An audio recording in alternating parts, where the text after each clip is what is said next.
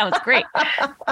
Hello, everyone, and welcome to Planet SciComm. I'm Sarah Yo, and I am joined by my co-host. Is that what we're calling you these days? Patrick Vidot? What do we call each other? What's in a name? I don't know. And two wonderful guests today. We have Dr. Jacqueline Goldstein. I should have asked how to pronounce your last name. I am so sorry. Perfectly. Yes. Nailed it. From SciComm Bytes, and Dr. Shu-Pei Yuan from Northern Illinois University. We will go in that order and do introductions. Jacqueline, could you please introduce yourself to our listeners? Thank you. Yeah, this is so fun to be here. So I am Dr. Jacqueline Goldstein. My day job is I am the instructional designer at the MIT Communication Lab.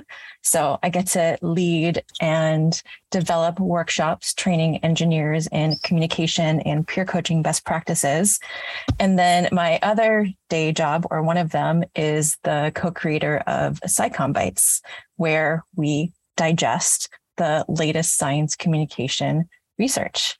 So my background is in astronomy and more recently in science communication from UW-Madison. And I love podcasting. I love connecting with other science communicators, other science communication trainers, researchers. And so this is just so fun to be here at the interface of it all. So thank you. Thank you. So Jacqueline, with your background, did you and Sarah overlap? Because if I recall, Sarah did a stint at UW-Madison. We checked in about that and I think just missed each other.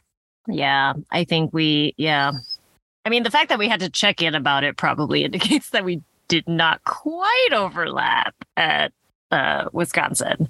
But let's have our second guest introduce herself. Shu-Pei. Hi, I'm Shu-Pei Yuan. I am an associate professor at Northern Illinois University.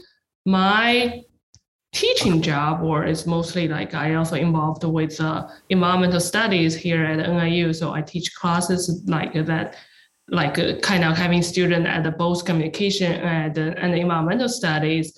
Research-wise, I mostly do how to increase the quality of science communication, not just the quantity now. So I don't care how many more scientists or science communicators join this field, mostly people get things right, say the right things. So that's mostly I do. And that can be starting from very big things, like how infrastructure, how we support them better, provide them a resource, training, to very small things like what kind of style I'm using today, what kind of tone, what kind of jokes I can use. So there are many ways to increase the quality of science communication, and that's mostly what I'm interested in as well. That's awesome. I didn't realize you were involved with environmental studies. That's pretty cool. I'm sure you get some great students. Yeah, it's pretty awesome, and it's interesting to have them together with the communication student when they do campaign projects. It's really fun. Yeah. Nice.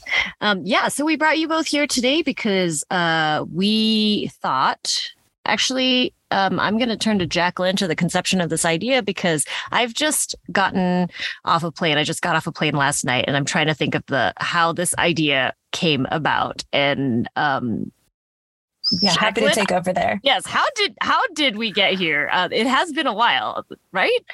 It has. So this idea came up through just some informal chats between you and I, but essentially SciComm Bytes was created by myself and Dr. Stephanie Debbie in response to the kinds of questions that we were hearing at science communication conferences, like how do we connect research with practice?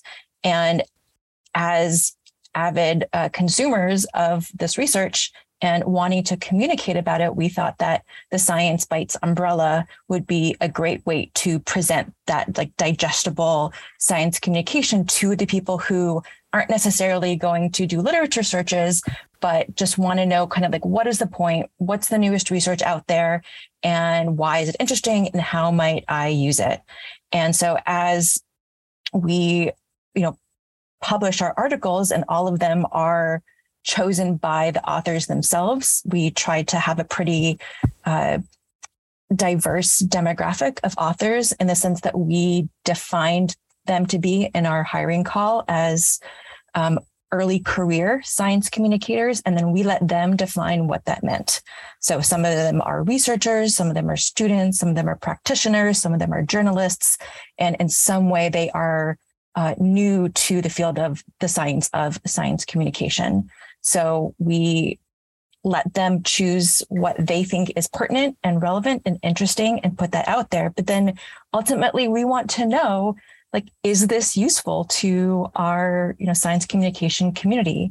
And we're not yet at the stage where we are creating evaluations, but we want to make sure that we're thinking about how is this actually bridging research and practice. So in our chat, I thought, wouldn't it be cool if this was a network connection? So based on what our authors and up and coming science communicators are thinking about and wanting to talk about, that more established science communication researchers, that we could get together with the authors. And I'm not the author of this particular article. Megan couldn't be with us today, and just have there be more of a discussion and have this build relationship and bring some of the conversation around this to your listeners. Yeah, like that's really cool. Yeah, that's super great. No, I mean, that's absolutely a great way to do that. So I guess the question then becomes, if the authors solicit SciComm Bytes for articles and writing, how did that relationship start between you and Shupei? So this particular piece was chosen by our author, Megan Widows, and we really just offer them full scope of what they want to write about. And so we offer some support in that, in the sense that, like, I have science communication research training. So if they have questions about a particular piece, or we look over the summaries, and using our understanding, we can see if there's anything that's maybe contextually incorrect. But otherwise, we just let them go. So maybe the beauty of this is I didn't previously have a relationship, but now I do, because Megan chose to write about this, and we decided to make this podcast and bring us together. So I would think that this is actually a great example of how this is creating that bridge. That's great. When you go about generally finding an article that an author is going to write about, what is their process for doing that? Is it just something that they stumbled upon, or something that they've done a literature search on, or something else that's come up on another news outlet? How does that process usually go down? Yeah, it is mostly driven by their personal interests. So people who tend to already be interested in podcasts will maybe learn more about podcasting, or social media, more about social media. For me, I'm really interested in strategy. So I only wrote articles for SciComm Bytes in the beginning. I turned more into the administrative role, but so I wrote about strategy. And so I think it is that personally driven interest, which then brings a variety of topics to the website. And so we have provided them with places like where we would go to look for papers, or maybe they encounter something at a conference. One of the things that SciComm Bytes authors now do is go to science communication conferences and write little summaries of the sessions and the research and put that out there. Sometimes, myself or other authors will see something and think this is really cool, and we'll share it with each other through our Slack. We recently had someone contact us and said, "Hey, I have this paper. Would someone want to write about it?" And we said yes. So where it just comes from this variety. I think back to that relational aspect. Kind of the one thing that we try to maintain, however, is that authors are not promoting their own work. So there isn't this conflict of interest. So there are other venues for that already, like The Conversation is, great summary articles by researchers about the research that they do. But we really wanted to have the people who are looking for research kind of determine what they think is interesting, and that we just ask that they not write about something that they were personally affiliated with in the creation of. So I guess that then begs the question then becomes, how do you get the writers? Like, where do they come from? Who are they? Because if they have a great say in what gets written about, I mean, they got how does that happen? Mm-hmm. So Science Bites in general, as the umbrella organization, tends to have more of a history of soliciting graduate students from a particular discipline to write about research papers in that discipline. So one of the first ones was Astrobites. So almost all the authors for Astrobites are astronomy graduate students. And there's a number of other Science Bites.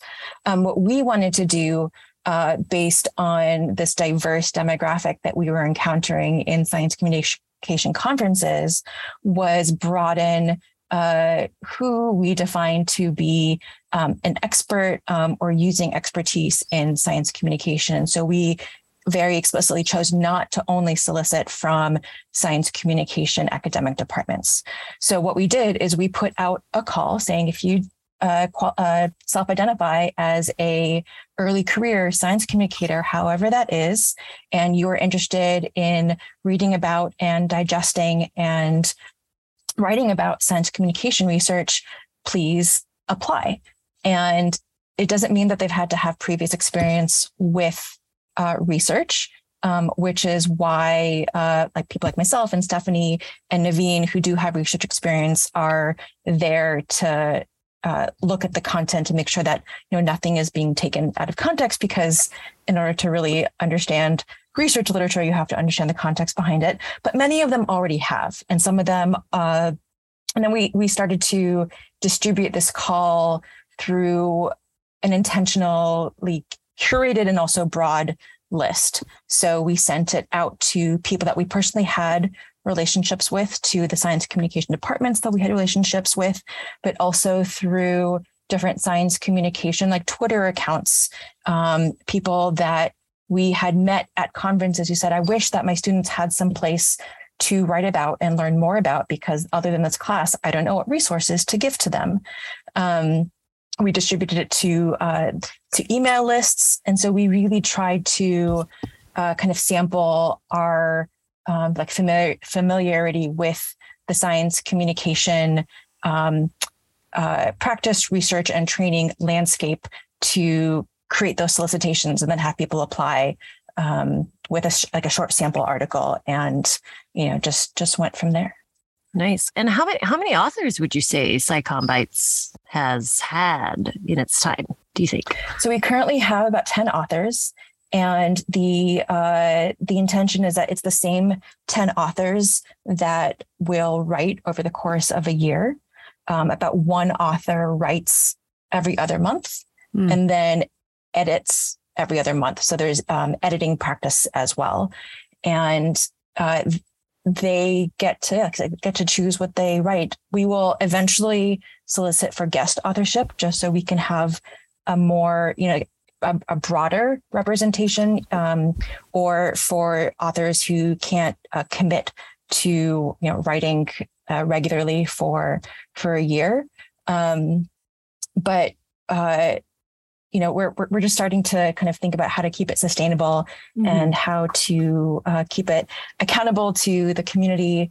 We currently have some funding through the Science Communication Trainers Network that allows us to compensate our authors both for the articles and for going to conferences, which we're really proud of, because not many of the Science Bites sites are able to do that.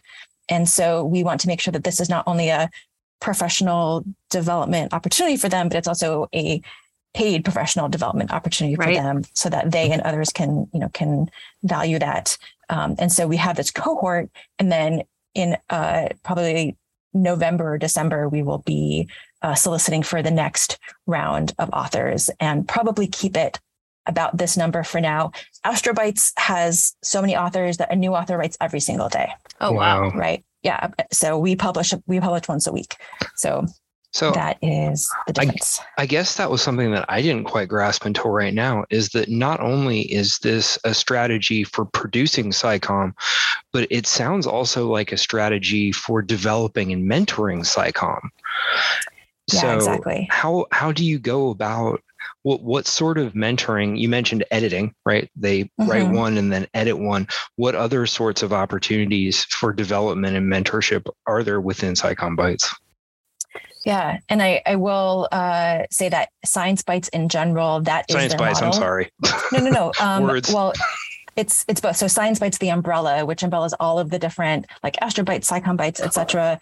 They have the mission of being open source and of helping to provide development opportunities for graduates and also help other graduate students establish their own Byte sites.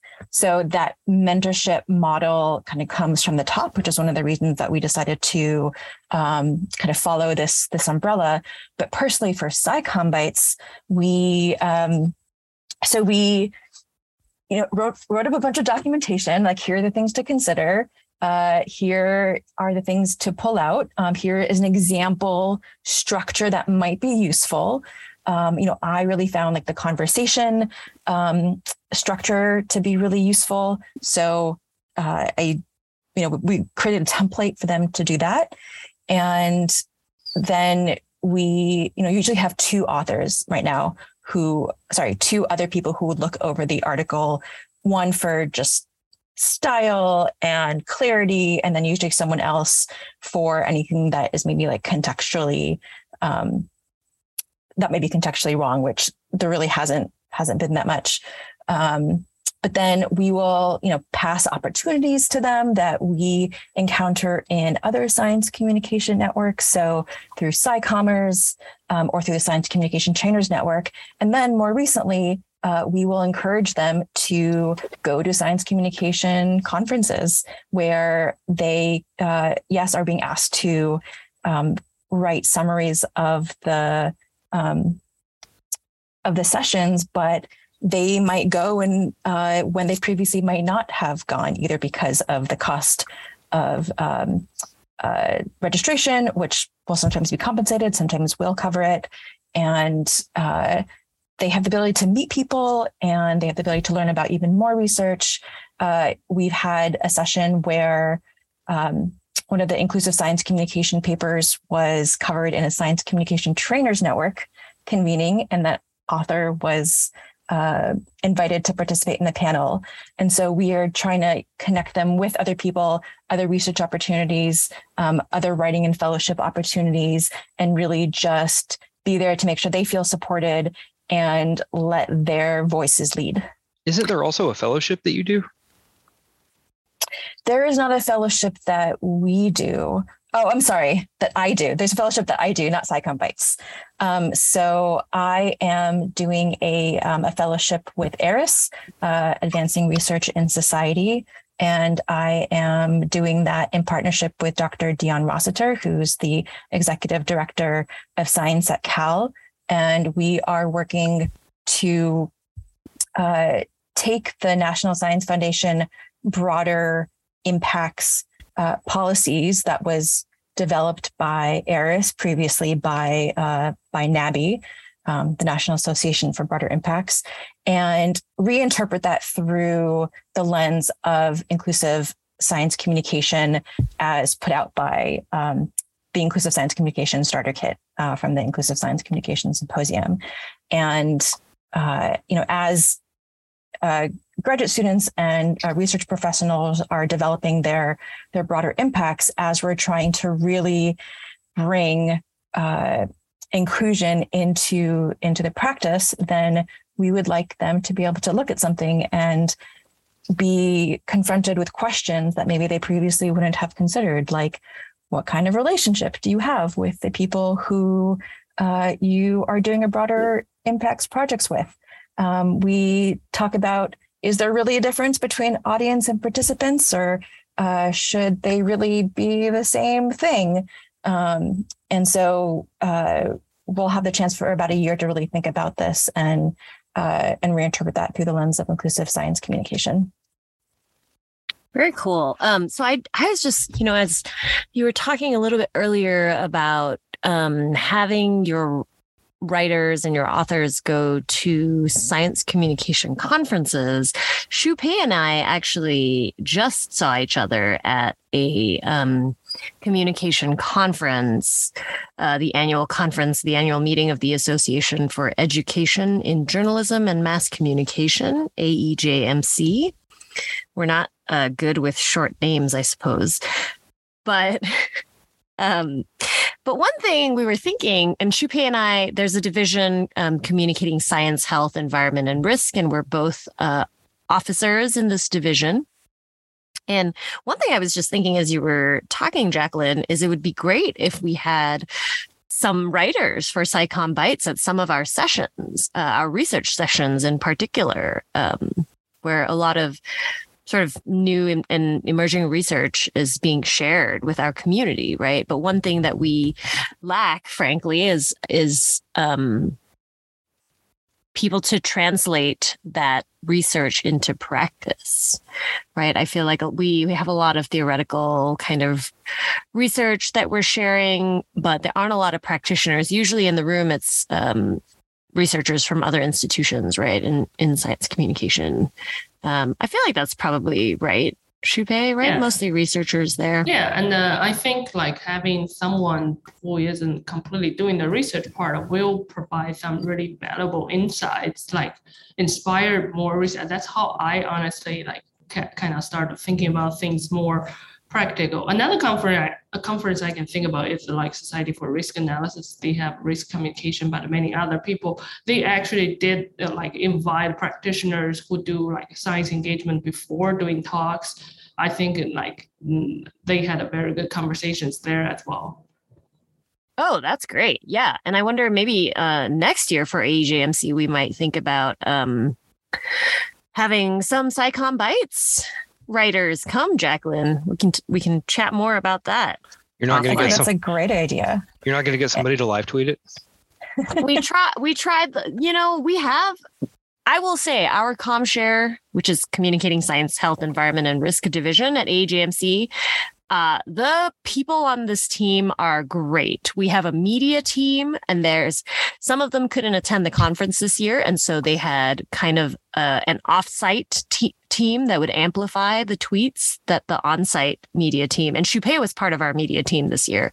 And they would amplify kind of the tweets and the Facebook posts and all the social media posts that our on-site media team members were at. And so it was really great. I'm currently the head of the division, and I'm actually rotating off in October. So we do head for a year. Shu-Pei is secretary now of the division and is going to be working her way up there. But I think this would be a really great way to encourage sort of more collaboration at the intersection of research and practice, because we'd have practitioners, right, where the research is happening. And so I would love to talk more about that. And I think that, Shu-Pei, what you said about having perspectives there from people who are interested, but not necessarily, deep in the research, I think that's exactly the value that the authors bring. And along those lines, in each of our articles, which I should say that one of the instructions that we ask our authors is to do as objective as possible of a summary of the article. Understanding nothing can really be that objective, but the intention isn't to analyze it. It's not to connect it to current events. It's to provide something that is hopefully just a little bit of knowledge that people can, if interested, pursue more, like looking into or, connect with us. And so in order to bridge that, how does this actually relate to real life?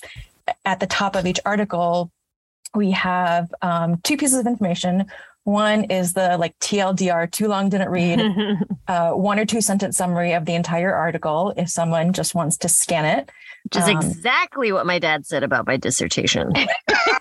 Wait, your parents looked at Where's yours? the TLDR? No, yeah, when you email it to them, right, in a PDF, they're sort of forced to look at it. I'm like, look at this thing I'm proud of.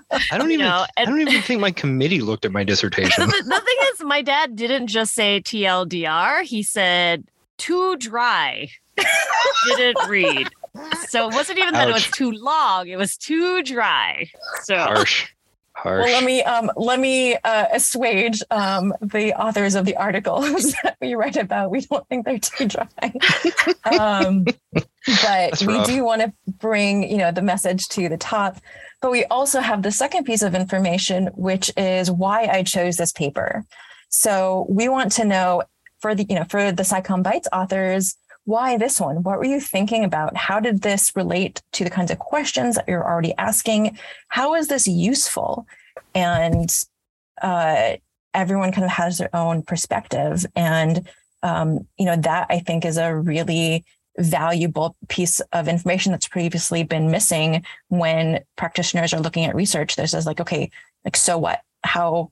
How do I relate to this? And by seeing how the author can relate to it, I think that can provide, a step in the right direction. That's a good tactic. Me it seems, see, we've talked about goals and tactics and objectives, but we'll ask Shu-Pei about this. She knows way more about that. But before we get there, one of the things I was thinking is that SciComm Bytes seems like a really good gateway to the literature, right?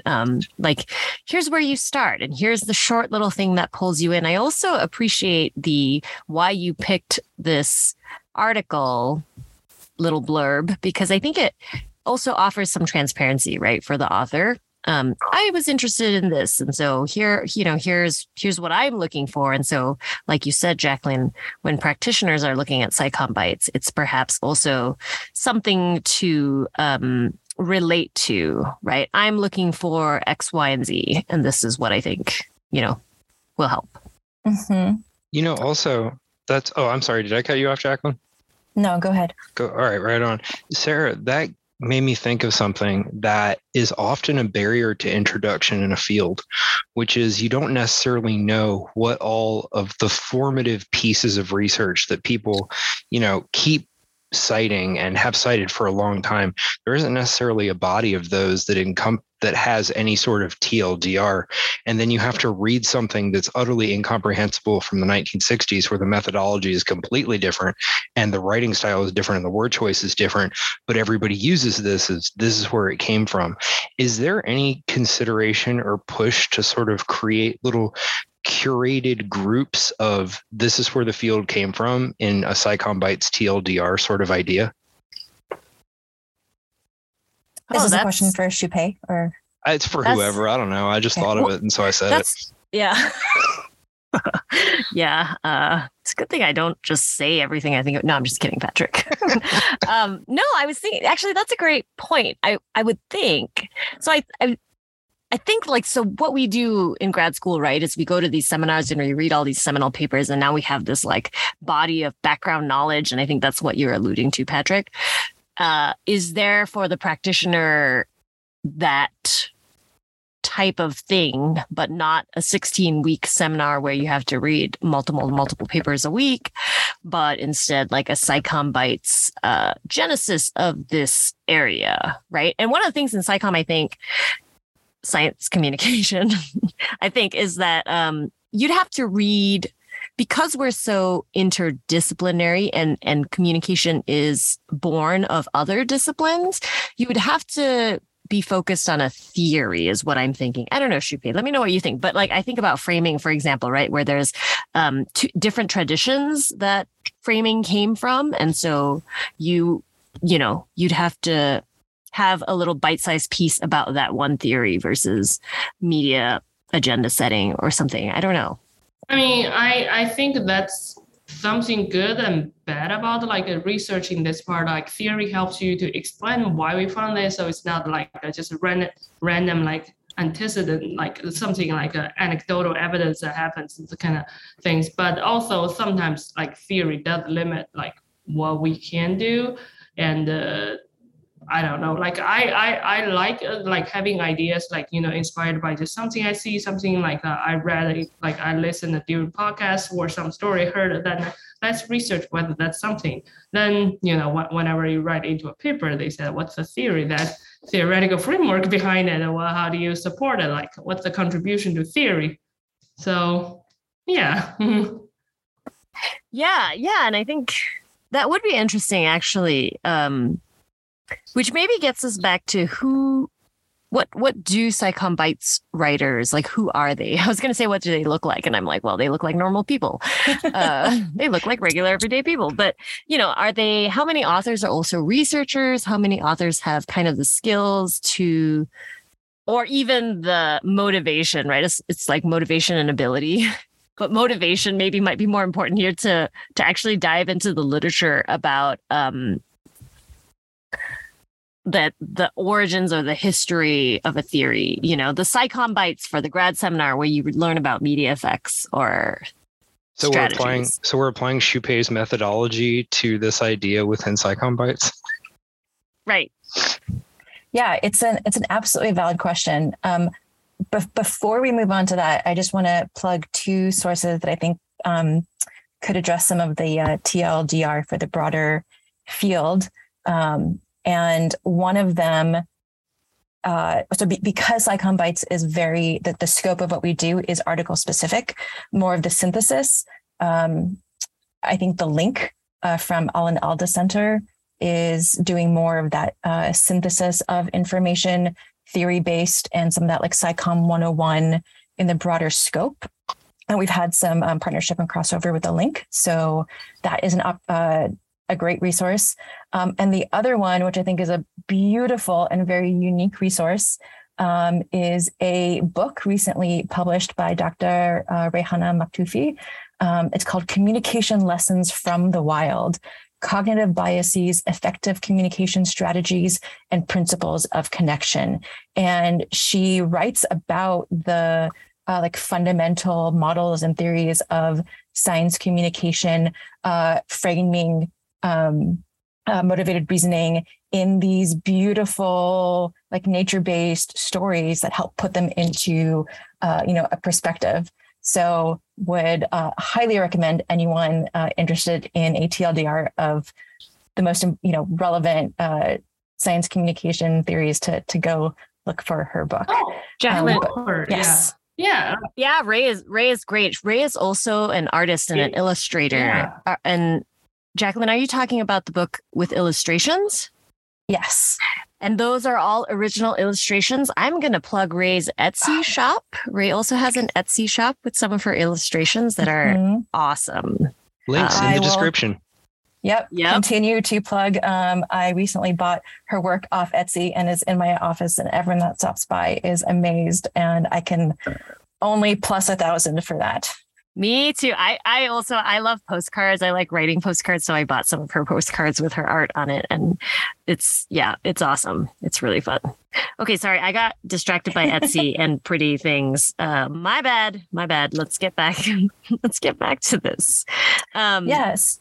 So in terms of your question of, who the authors are in terms of, what their skills are, that was a question that Stephanie and I discussed in the beginning in terms of what previous skills and training were going to be required from people to be able to write about this, because, research is a skill set. Contextual knowledge is a skill set. And, thinking about, so my background is primarily in astronomy research. I had to really get guidance to understand that I could read a scientific publication and be able to criticize it and say why I didn't think it was the strongest argument in a way that someone who, hasn't had that guidance wouldn't necessarily be able to pick up on. But we ultimately decided that we were going to, I think, trust the knowledge and the skill set of the authors that applied and be there to course correct if we felt like they were going off course in a way that we could recognize because of our personal academic training. And, so far I can only think of maybe like one example where an author said something that, because of my research experience in science communication, I was able to say, okay, you said that this has never been done. That's not true. This has been done. But, other than that, they are, pretty much right on course. And if they aren't, either we're not catching it, or we, want to hear from people. So one of the things that we ask our authors to do is, after they write the article, to email the author and say, hello, I wrote about your article. You can find it here.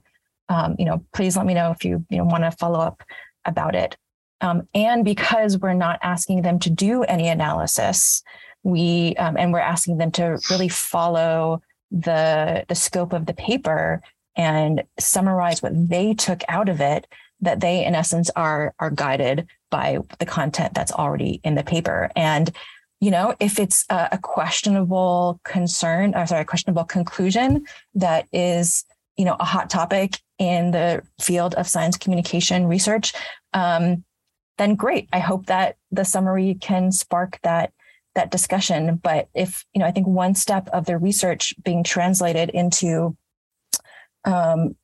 practice, and to have it be accessible, is, what do people take out of it? And so if people who are scientifically trained, even if it's not in in the field of science communication, are really getting it wrong, then maybe that also says something about the content of the paper.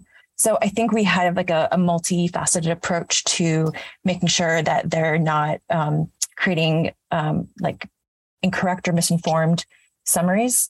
And we want to make sure that their perspective is, valid when they're interpreting the research. And I think we are, we try to be a horizontal organization where, if there's a problem, like, we want to hear about it. We want to grow. We are experts only in the sense that, we have a certain amount of experience, and we want to be able to grow from that experience. So I don't think that we're worried about getting something wrong, so long as hopefully someone in the community will care enough to be able to bring that up. Nice. This is actually a great segue. So not to put anyone on the spot, but I'm going to do it, because that's what people do when they say not to put you on the spot, is they really follow up by putting you on the spot, right? Like, I feel like that's a no thing. Pressure. Yeah, no pressure, but actually. Go get him, Sarah. Go get him. Yeah, thank you. Sorry. Now that I've made that awkward. So I guess in that sense, I'm going to turn to Shu-Pei here and say, well, what did you think? Are there conclusions you want to add to the SciComm Bytes article?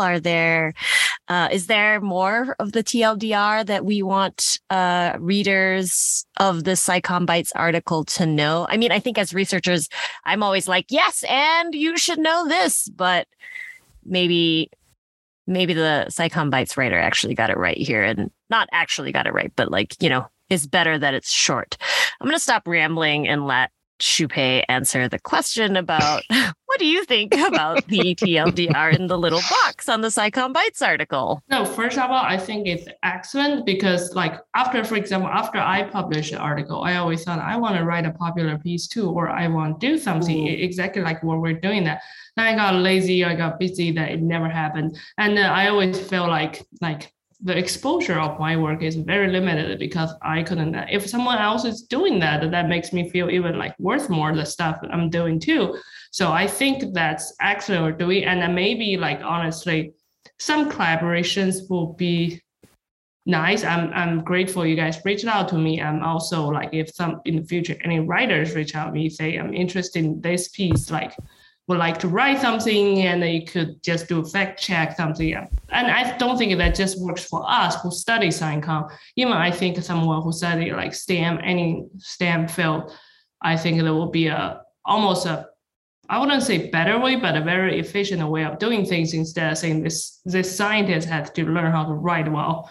It's a lot of work to do that. So, yeah. So I like the kind of creating a network and creating a central hub for these types of engagement. Yeah, I really appreciate that you say that, actually. And I will say that when journalists reach out or writers reach out to me, I try to make time to share the work because I don't have the time or the inclination to write a popular piece. I mean, I probably should have, like you said, Shu-Pei, more of an inclination to write a popular piece, but I'm in the same boat. I'm sort of, there's just so much going on, right? And I know I'm not as good at that. I'm good at writing long form, dry research pieces, it turns out. So, it's really nice, Jacqueline, to have something like SciComm Bytes. And I really appreciate too, Ray interviewed me about one of my humor articles for SciComm Bytes. And I really appreciated that format. Because it's nice to have like an audio format sometimes or a written format sometimes. And that one, I guess, is actually a video. So that is really nice to have. But I do want to ask Shu-Pei a bunch of questions about her research because I think this article is really interesting and it's very meta at this point, right? Because Jason, who couldn't be here with us today, we did forget to introduce Jason. Jason McDermott is also one of our co-hosts. He couldn't be here today. Patrick, I wonder why he couldn't be here today. Well, he usually counts, but today he doesn't count because he's taking a vacation at the beach. None of us are at the beach. Yes, none of us are at the beach. Instead, we're all in our closets, having That's way right. more fun than Jason. Jason, I hope you're listening. But going back to Shu-Pei's paper about podcasting, Shu-Pei, can you tell us a little bit about the article?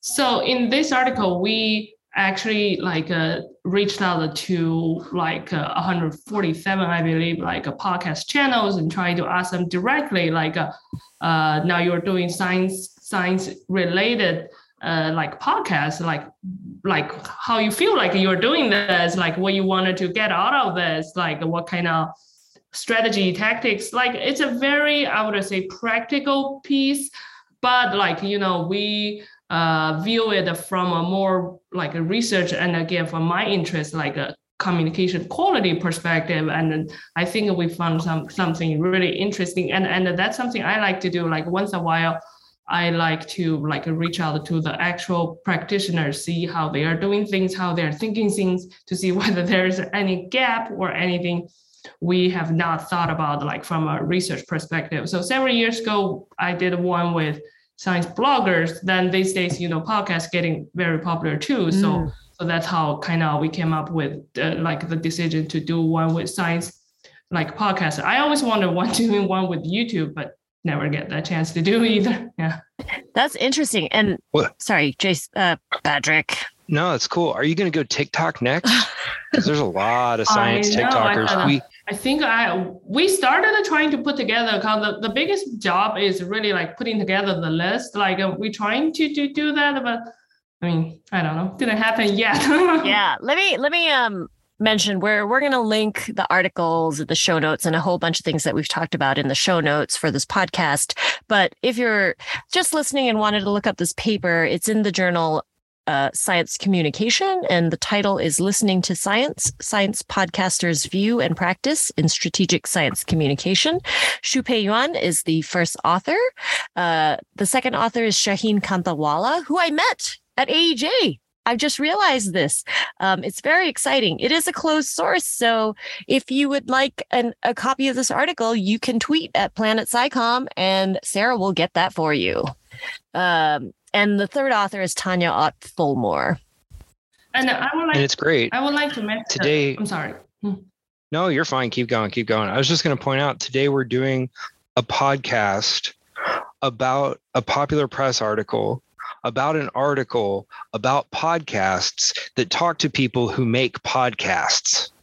So we've gone all the levels down from the turtle's back down to the bottom. It's turtles all the way down. That's right. Podcasters all the way down. There you go. So I just want to mention like our third author, like she used to be a very like long-term like podcaster too. So that's how like kind of we get more, not saying insight because like SciComm wasn't her focus, but definitely get to know more a lot about how this works. And when we designing questions, we want to make sure we speak their languages too. Yeah. So that was like kind of part of the reason why we decided to do this work, like I feel more confident because she can like, she's on Twitter, so she can reach out to some of the authors on Twitter too. Like we trying all different ways to reach out to these authors. Yeah. Oh, very cool. I didn't realize that. That's really great to know. So can you tell us a little bit more about that part of it? The reaching out to authors. I was reading the article as I was preparing for our podcast, and I noticed that you got some really high, like over 900 podcasts that you curated before you reached out. Right. So what we did is we just went to the list and like I think like you scroll down the iTunes, like you can check like up to 60s. Then we just put them in an Excel sheet, every single one, and try to write down either they provided their email address. If not, then we too can stalk them on Twitter, trying to find a way to contact them. So eventually we ended up around, I think, if I remember correctly, about 10%, which like isn't high, but also considering like some of them are like, these are top 60, so they're probably popular and busy and stuff. So I appreciate every single one who is willing to take the survey. But yeah, so we have a very like earthy way of reaching out to them, like literally just like message them on Twitter. Yeah, and I think I was actually reading that 12% response rate, and I was very excited for you to get the 12% response rate actually, because even in kind of survey response rates, they're not always very high, right? And so I thought 12% was great. One thing I was wondering was, do you have a sense, or maybe you have some hypotheses around who might have responded versus who might not have? So I was thinking about like a lot of science podcasts are by organizations, media organizations, right? For example, NPR. We are clearly not NPR podcast, but hey, NPR, if you're listening, which you're probably not, Holler. We could be. But in any case, I'm wondering what types of bias you think might be present in the responses. Do you think media organizations were more likely to respond? Do you think individual podcasters? Do you think like younger podcasts, older? Do you know what I mean? Well, because I didn't research that particular part, I would say my answer will be could be just what I feel. I think it's probably more like individual podcasts, like a kind of thing, or like we reach out to them personally. Another thing I want to point out is like, there are multiple people who are working at the same podcast station. So even if like for example, like Sarah and Patrick, you work at the same like podcast, like could still have slightly different views on how things work. So this is more like voluntary kind of response. We do recognize there will be some kind of bias happening there, but even that, I don't think there were data on science podcasts at all. So anything is helpful, I would say. So, yeah, and I agree, and that's a really good point about like both Patrick and I having different perspectives on podcasting, because I think we do. And I think now to get into kind of the objectives and the tactics, we also probably have different objectives for this podcast, And we intend to follow up on that in a forthcoming podcast where we're going to analyze our own podcast. Yes, based on the research that you did actually, Shu-Pei. So we have some questions, but go ahead. Well, before that, let me ask you, before we start today's podcast, like, what do you think you want to get out of today's? Patrick, to you. Way to punt. No, that's fair. What I want to get out of today is I wanted this to be several things. I think my main goal was to highlight the work of others that are doing really great stuff, and also to use it as a learning opportunity for myself to get better acquainted with it, because I am not the practitioner nor the researcher. I am the enthusiast of the three of Not us. true. Whereas, you are a practitioner. well, fair. I am a practitioner of papers, whereas Jason is a practitioner of papers and red pen, black pen, and other means. And then Sarah is now a practitioner, I guess, in that we're all on this podcast, but also a hardcore researcher. So, we were coming at it from different places, and mine was more about, getting the word out to all two of the grad students and Jason who are going to listen to this. And then also gaining some more familiarity, but also getting to talk to people and say, yeehaw, SciComm. So I guess that would be. Do you generally say yeehaw, SciComm to people? I just well, okay. So no, that's fair. We've been watching Schmigadoon, which is a show that I think is amazing. And one of the things that Cecily Strong's character keeps saying is "ye honk," and I wasn't going to be able to work that one in, but I figured I could get close to it. So that comment definitely came from a musical theater place. Nice. What about you, Sarah? Add? Oh, sure. Go for it. Yeah. Add on. So as we are, discussing our respective, roles and connections to SciComm, I want to, share something that came up in the conversation that I had with Sarah, where this idea started, which is how blurry that line is between researcher and, practitioner. And trainer. So I think formally my title is trainer, but since, talking more with Sarah, I think I have shifted my perspective as like, well, the people that I'm training, the people with which I'm having these conversations, I think that I'm a practitioner in this sense, because I am trying to, convey the science of science communication. I'm trying to tell them about best practices.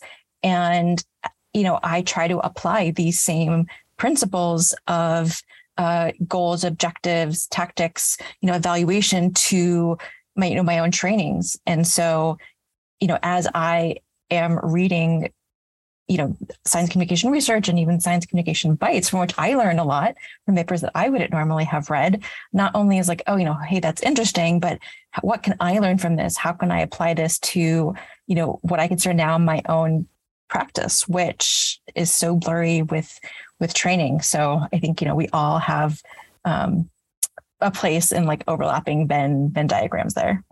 I wonder if the line between practitioner and trainer is a little bit is blurrier, right?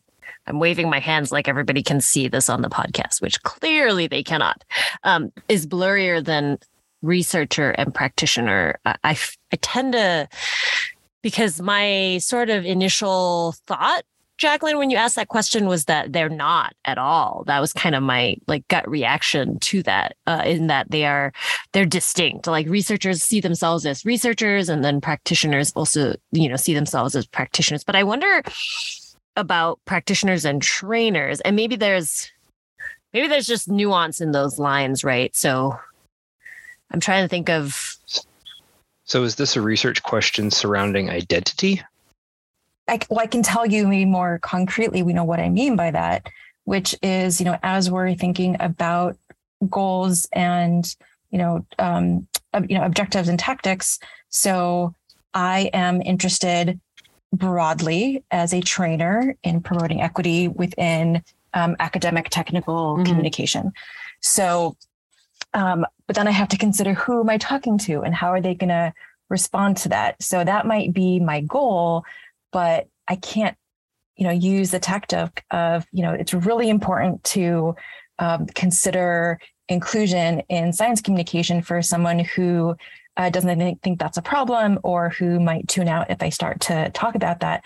So instead, I try to approach it from, the same principles that apply for inclusion, let me think about what those are and say, and think, how can I apply those or communicate those in a way that will resonate with the values of the people that I'm training? So you need to learn these communication tactics. You have to consider who your audience is, which means that you need to think about how they might emotionally respond, which means you first need to be aware of emotions, which means that, you need to be aware of like what's happening in your body. And if I just start to go through all that for the sake of, inclusion, someone might roll their eyes, but then I say, okay, but that is going to help you determine whether or not you are being effective, because how they emotionally respond is going to determine whether or not they pay attention to the rest of your talk and whether they're going to come up and ask you questions afterwards, or they're going to provide you funding, or they're going to give you that job.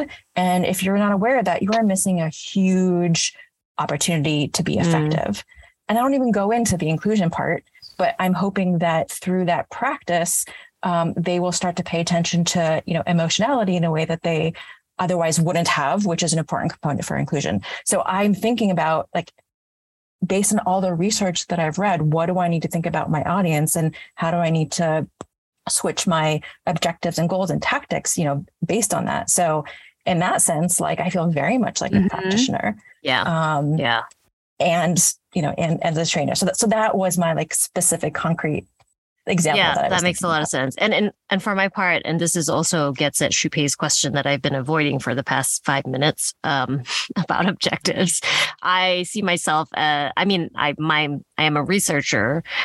In this vein, I am a practitioner, but I would argue that I'm a pretty poor practitioner here, especially because my response to Shupei's question about objectives for this podcast is we're gonna figure it out for the next podcast. We sort of talked a little bit about this in one of our earlier episodes, maybe episode 2. Somebody asked us about this, like, what is the goal? What is the objective of your podcast? And I was thinking a lot about and maybe some of the genesis of this podcast might come about, right? The inspiration for this podcast for me was a data science podcast where a data scientist in industry and a data scientist in academia got together, and they have 6 years worth of podcasts now. And they're just talking about their everyday lives. They're talking about trends in data science, that affect both industry and academia. They're talking about the tools that they use. And so for them, it's analytic tools, it's Python, it's R, it's, other things. But I had this vision of Planet SciComm being a similar type of podcast where it's a conversation between people who are either doing science communication research, interested in science communication, and just talking about the tools that we use, the ways we got here, right? Because one of the things we talk about a lot in this field is professionalization. And how does professionalization happen if you're not a researcher? Like for Shupei and I, the route to researcher is, I think, clearer, right? It's not super clear cut. It might be becoming more clear cut. There are science communication programs, now I know, like, I could have got a master's and a PhD in communication. I would have been here much sooner, but my route to this was quite circuitous. And so, it took a lot of kind of finding my way. But I do think that maybe even the researcher track to professionalization track is more straightforward relatively than the practitioner track or the trainer track, right? And so I think just having these conversations out in the open. So maybe the objective here is around awareness, and we can talk a little more about that, Shupei, and maybe what our objectives could shift to. I also think that, we think sometimes about objectives and goals as being static. And as the podcast develops and evolves, I'm hoping that our objectives also develop and evolve along with it. That was a long answer, Shupei, for I don't really know. Which is okay. I mean, that's something we found out in our studies too. Like, I think one thing I wanted to be clear is, like, there's no expectations of that you must set up a clear science, like communication related objective before you start doing things. Like, I don't think that's fair. And for some of the podcasters, like the objective could be not science engagement related. The objective could simply about like I want to get a more subscribers from whatever I'm talking about today. So that's okay. But because you're covering like science related topics, so we're hoping that throughout the study, we found out that everybody recognized that they are covering science topics. So they're playing a role in this, then they recognize that they might also achieve some level of science engagement impact. So maybe then start to recognize, set up some objectives would be something along with whatever other things you consider, but however, we wanted to make it clear. It's not like, oh, you didn't do this. Why didn't you do this kind of thing? Okay. So, that's actually really helpful because I think, sometimes I think about like the goals, objectives, and tactics, and I think, oh, I can't do this unless I have a goal or have an objective, right? But that's really helpful to hear that, you don't always have to have something set in stone and it can change. And so I think along those lines, since we're talking about the podcast, our podcast is a little bit different, I think, from the podcast you studied, because the podcasts you studied were podcasts about science, correct? And our podcasts is one about science communication. It's a little bit meta, actually. So we talk about science and we talk about the process of science in as much as it affects us in science communication, right? So, for example, we've talked about graduate school a lot and graduate school experiences a lot. And that, for example, is something that tends to be similar across sciences, I think, generally, right? We have seminar classes, we have, the same sorts of headaches and challenges and great things that happen, right? But our podcast is about science communication. And so when I think about who the audience is, I think about graduate students in science communication. I think about anyone who's interested, right? Doesn't matter where you are at in your career stage. If you're interested in science communication, here's 3 people, right, who are in it talking about what we do, maybe not what we do on a daily basis, because I don't know that would get anyone excited if I talked about what I did on a daily basis, but, getting interested in science communication. And so one of the other questions I had was about podcast styles. I noticed, Shu-Pei, in the paper that you wrote about podcast styles. There were 5 of them. Can you say a little bit more, maybe share some examples of each type? I was trying to think about, I'm not, okay, here's the irony. I'm not a very avid podcast listener. I listen to 1 or 2 podcasts, but I also don't drive a lot. So I don't really get the opportunity to listen to podcasts a lot, maybe. But could you say a little bit more about the styles of podcasts that you wrote about in that paper? Give me 1 second. Sure, I will find out. So what happened is what we did is we asked them to pick like what style yours is. So that's how that category came up. But like it was like kind of we give them some examples of what style each one is like. So that's what I'm trying to find out, how we gave like the examples and the kind of stuff. Maybe we can go on some other question that I'll come back to this one so I can find the examples we use. Yeah, we can certainly do that. One of the things in the regression table that that I looked at, because I like regression tables, they make sense to me in my brain. I was really interested in the use of humor and the use of emotional tone and what kinds of podcasts use that, which was really great. In any case, part of that is because selfishly, my research is on humor and emotion, and I need to know more because, I need to know more. But, okay, my notes suck, you guys, because wait, that's not a swear word, right? No, you're fine. Well, you want to know? Not one of the 7. You want to know a fun fact? The reason why we ask about that actually is because the line of research you're doing. So I remember you did some research about like humor and jokes around science communication. So that's the reason why we put together that question. Oh, really?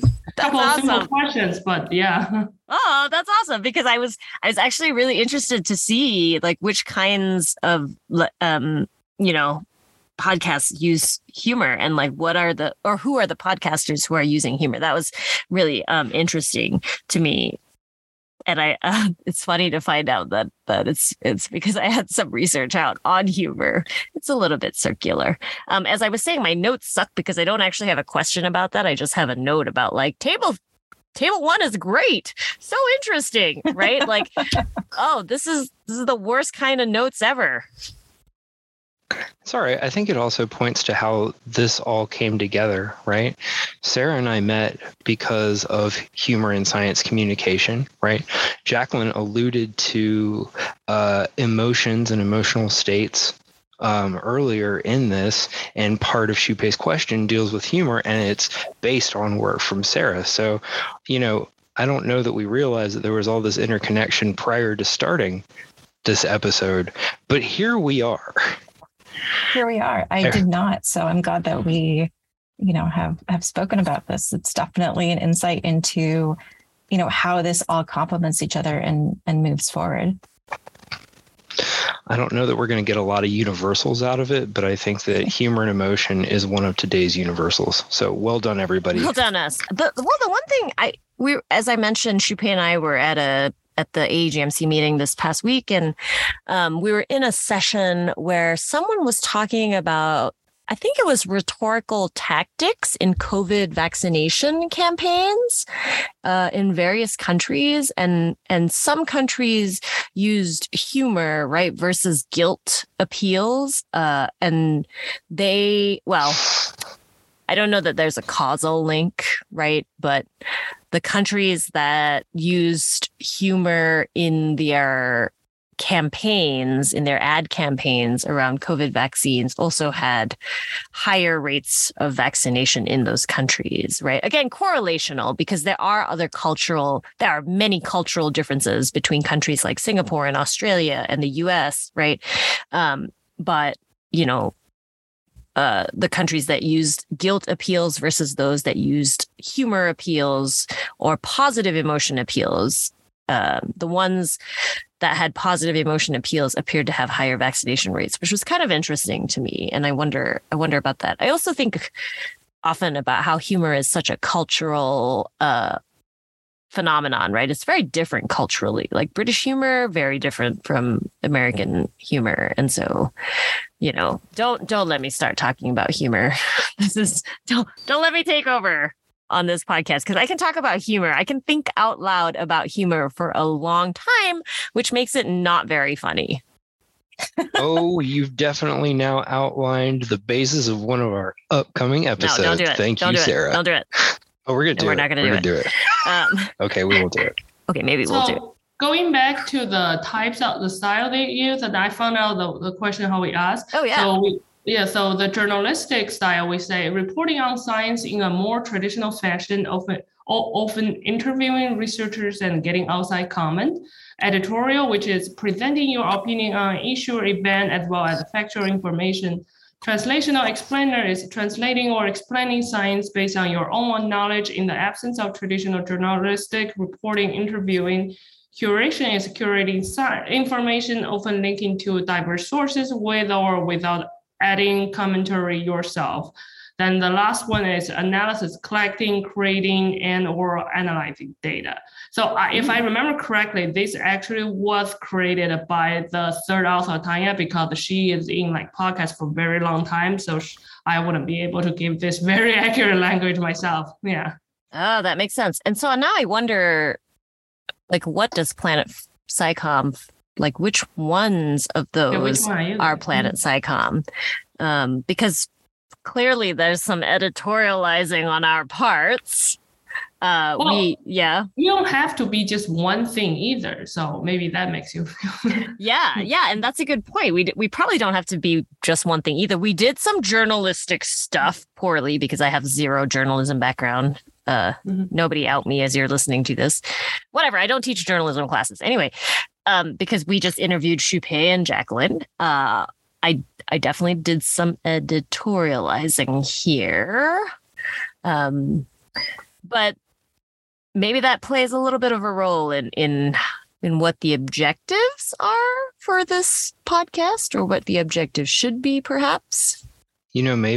Maybe after we've done a certain number, we can look back at them and we can go through and note objectives and tactics used in each one and see, like, what are we talking about here? What are we using?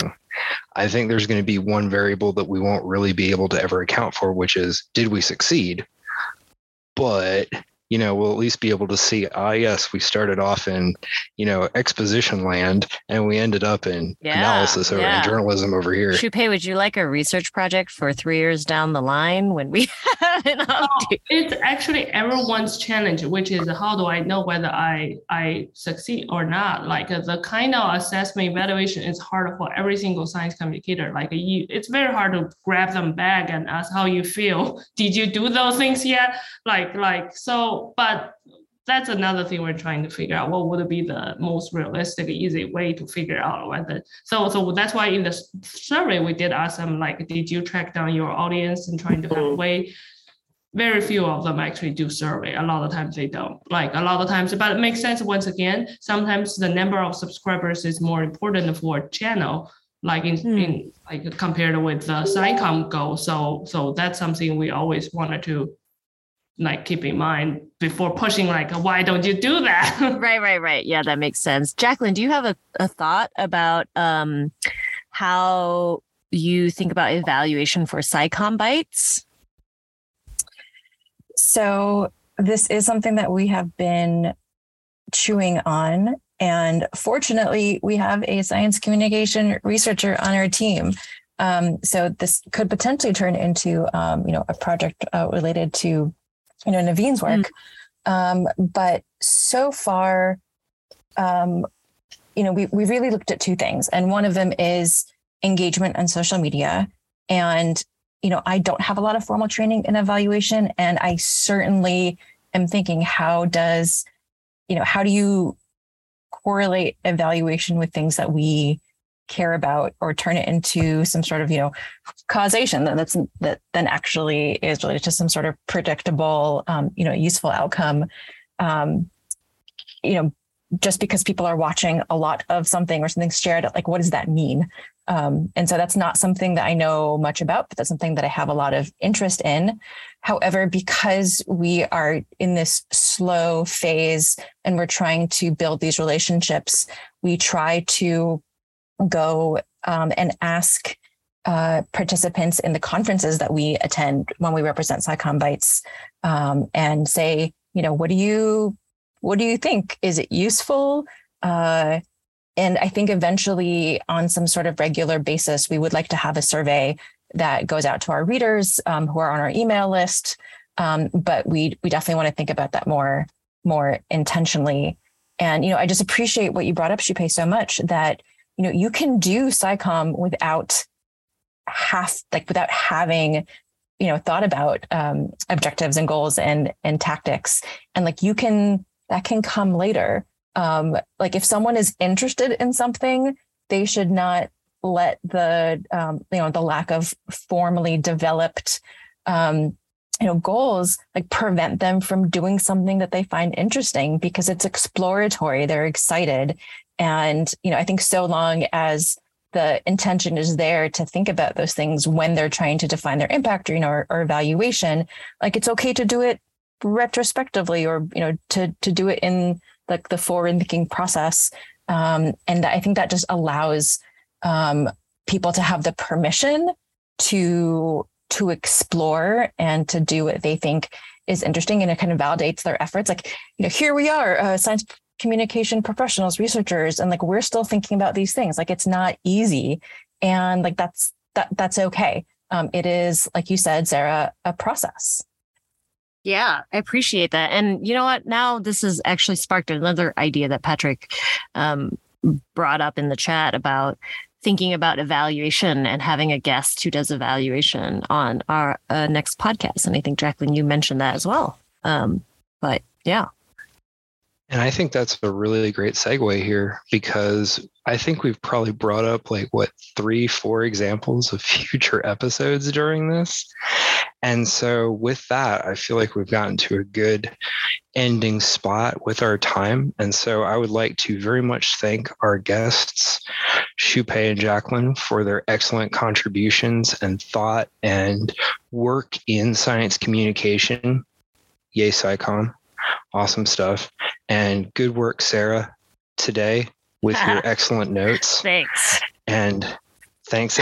and Jacqueline says, yeehaw, SciComm. Yeah. So I just needed to verbalize that right there at the end. So anyway, thanks so much, everybody. And thanks for tuning in to this episode. And hopefully we'll have another one before 2023. Thank you. It's been a pleasure. Thank you for having us.